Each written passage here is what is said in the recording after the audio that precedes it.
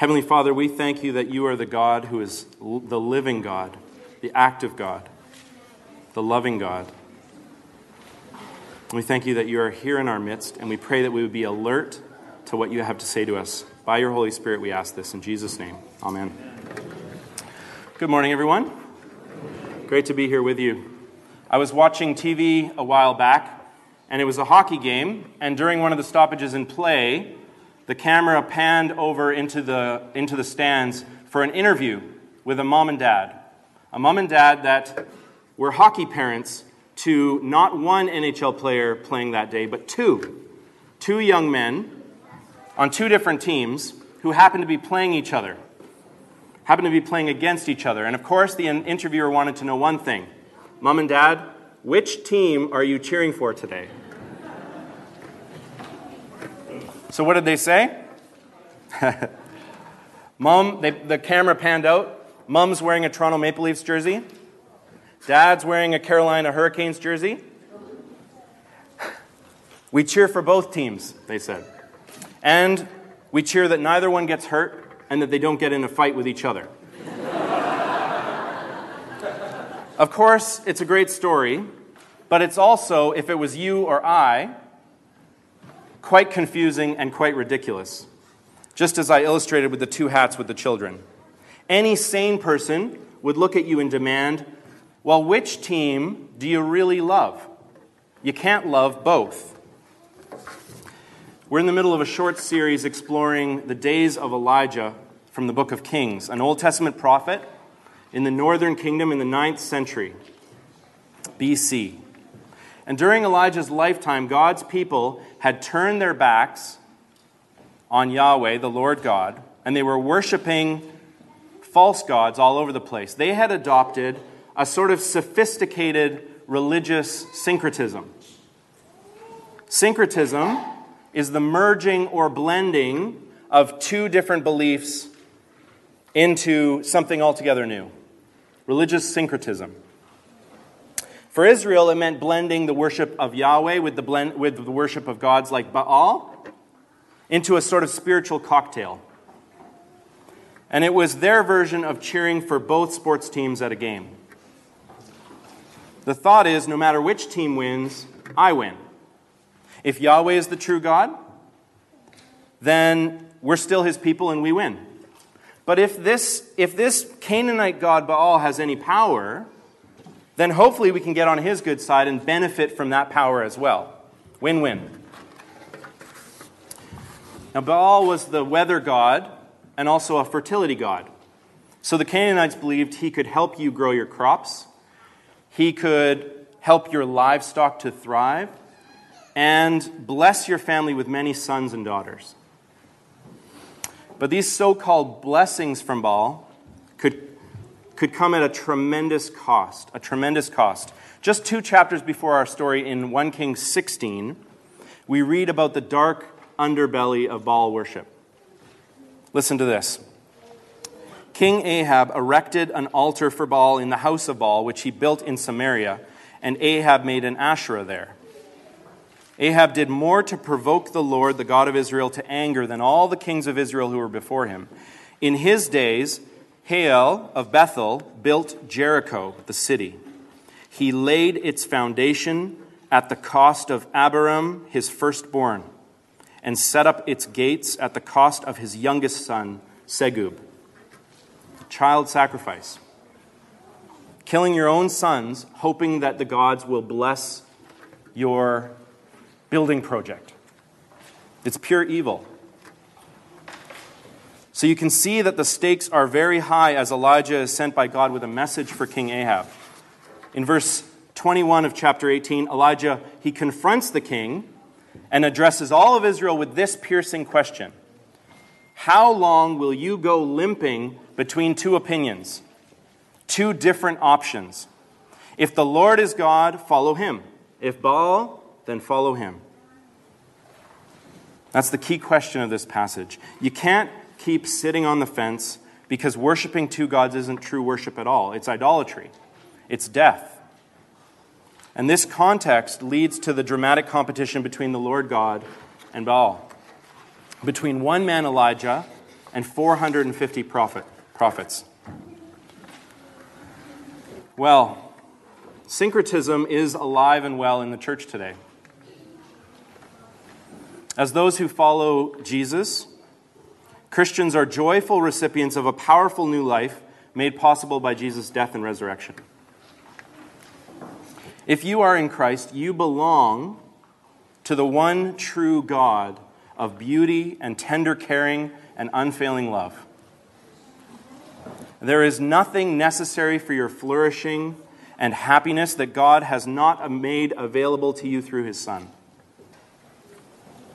Yet all of us drift towards religious syncretism in one way or another. Because syncretism is so much more urban and sophisticated than just straight-up idolatry, isn't it? All of us are tempted to hedge our bets between two gods, hoping that we can benefit from both sides, afraid the banquet of eternal life might not be enough to satisfy. So what does syncretism look like in our world today? Take money as an example. We seek out that promotion at work, even though it means we'll have to work longer hours on Sundays and no longer be able to regularly worship with our church family. We work those longer days so we can make enough money to max out our RSP and RESP contributions, even though it strains our marriages and we're too tired to lovingly disciple our kids. You know, a national survey a while back asked people how much more salary would be enough to make you feel really successful. How much more? Surprisingly, the top answer was just 10% more. Not double, not $1 million more, just striving a little bit more. Just 10% more, and then I can finally settle down and devote my full attention to following Jesus and trusting in God's promises. Or what about sex and relationships as another example? We attend a church with a reputation for holding biblical teaching on sexuality and gender. Yet we look forward to flirting with a workplace colleague who enjoys our sense of humor and stories more than our spouse at home. We lay down the law about dating and abstinence when we're talking to our children, our teen children at home, or our loved ones. And yet we secretly watch pornography when no one's around. This is refined idolatry, religious syncretism in action. Compartmentalizing my life so that the Lord Jesus will not intrude or interrupt my own private ambitions and pleasures. But friends, wisdom shows that greed and lust and all these other false gods, just like them, can never live up to their false promises. And we see all the warning signs here in 1 Kings 18. So verses 26 to 29, if you have a look at those verses with me, they describe the actions of the prophets of Baal as they cry out to their God for him to send fire down on their sacrifice. Some of you began to chuckle when Elijah mocked them. There is something quite humorous about this story, but not this part. So they took the bull that was given them and they prepared it and called upon the name of Baal from morning until noon, saying, "Answer us." But there was no voice and no one answered. And then continuing in verse 28, they cried aloud and cut themselves after their custom with swords and lances until the blood gushed out upon them. And as midday passed, they raved on until the time of the offering of the oblation, but there was no voice, no one answered, no one paid attention. False gods and idols of this world are cruel masters who will not listen when you call. These idols we corral to serve us and make our life more enjoyable, so-called.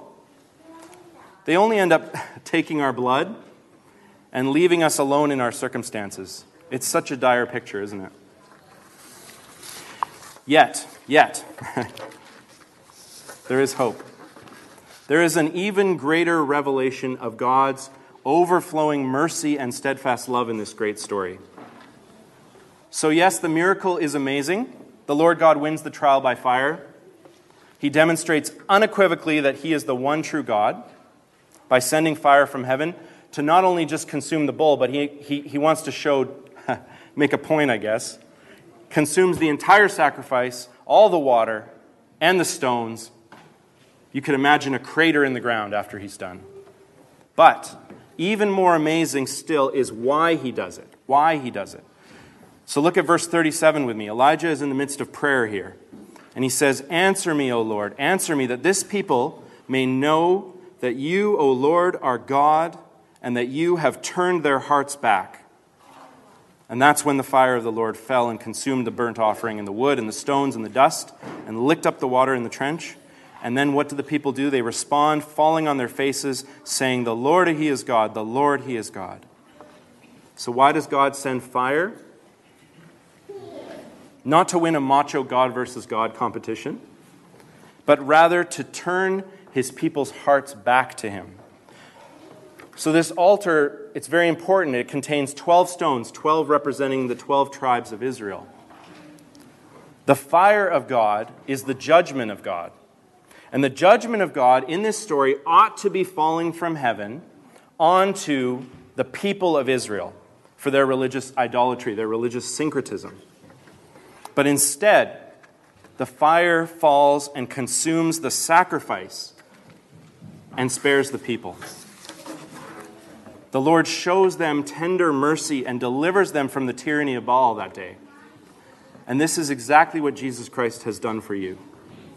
He has died in your place.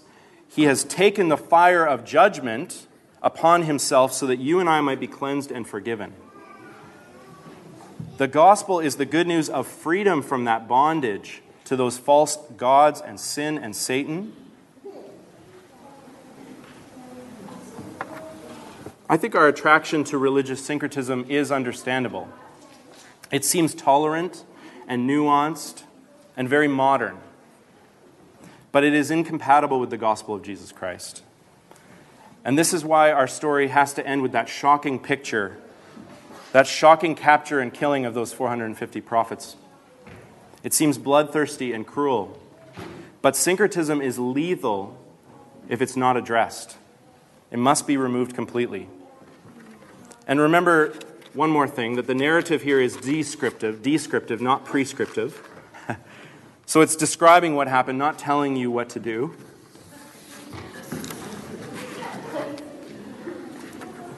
Brothers and sisters, Jesus tenderly invites us to lay down our doublespeak and our hypocrisy and allow His saving grace to reach into every nook and cranny of our heart and our soul and our mind and our body.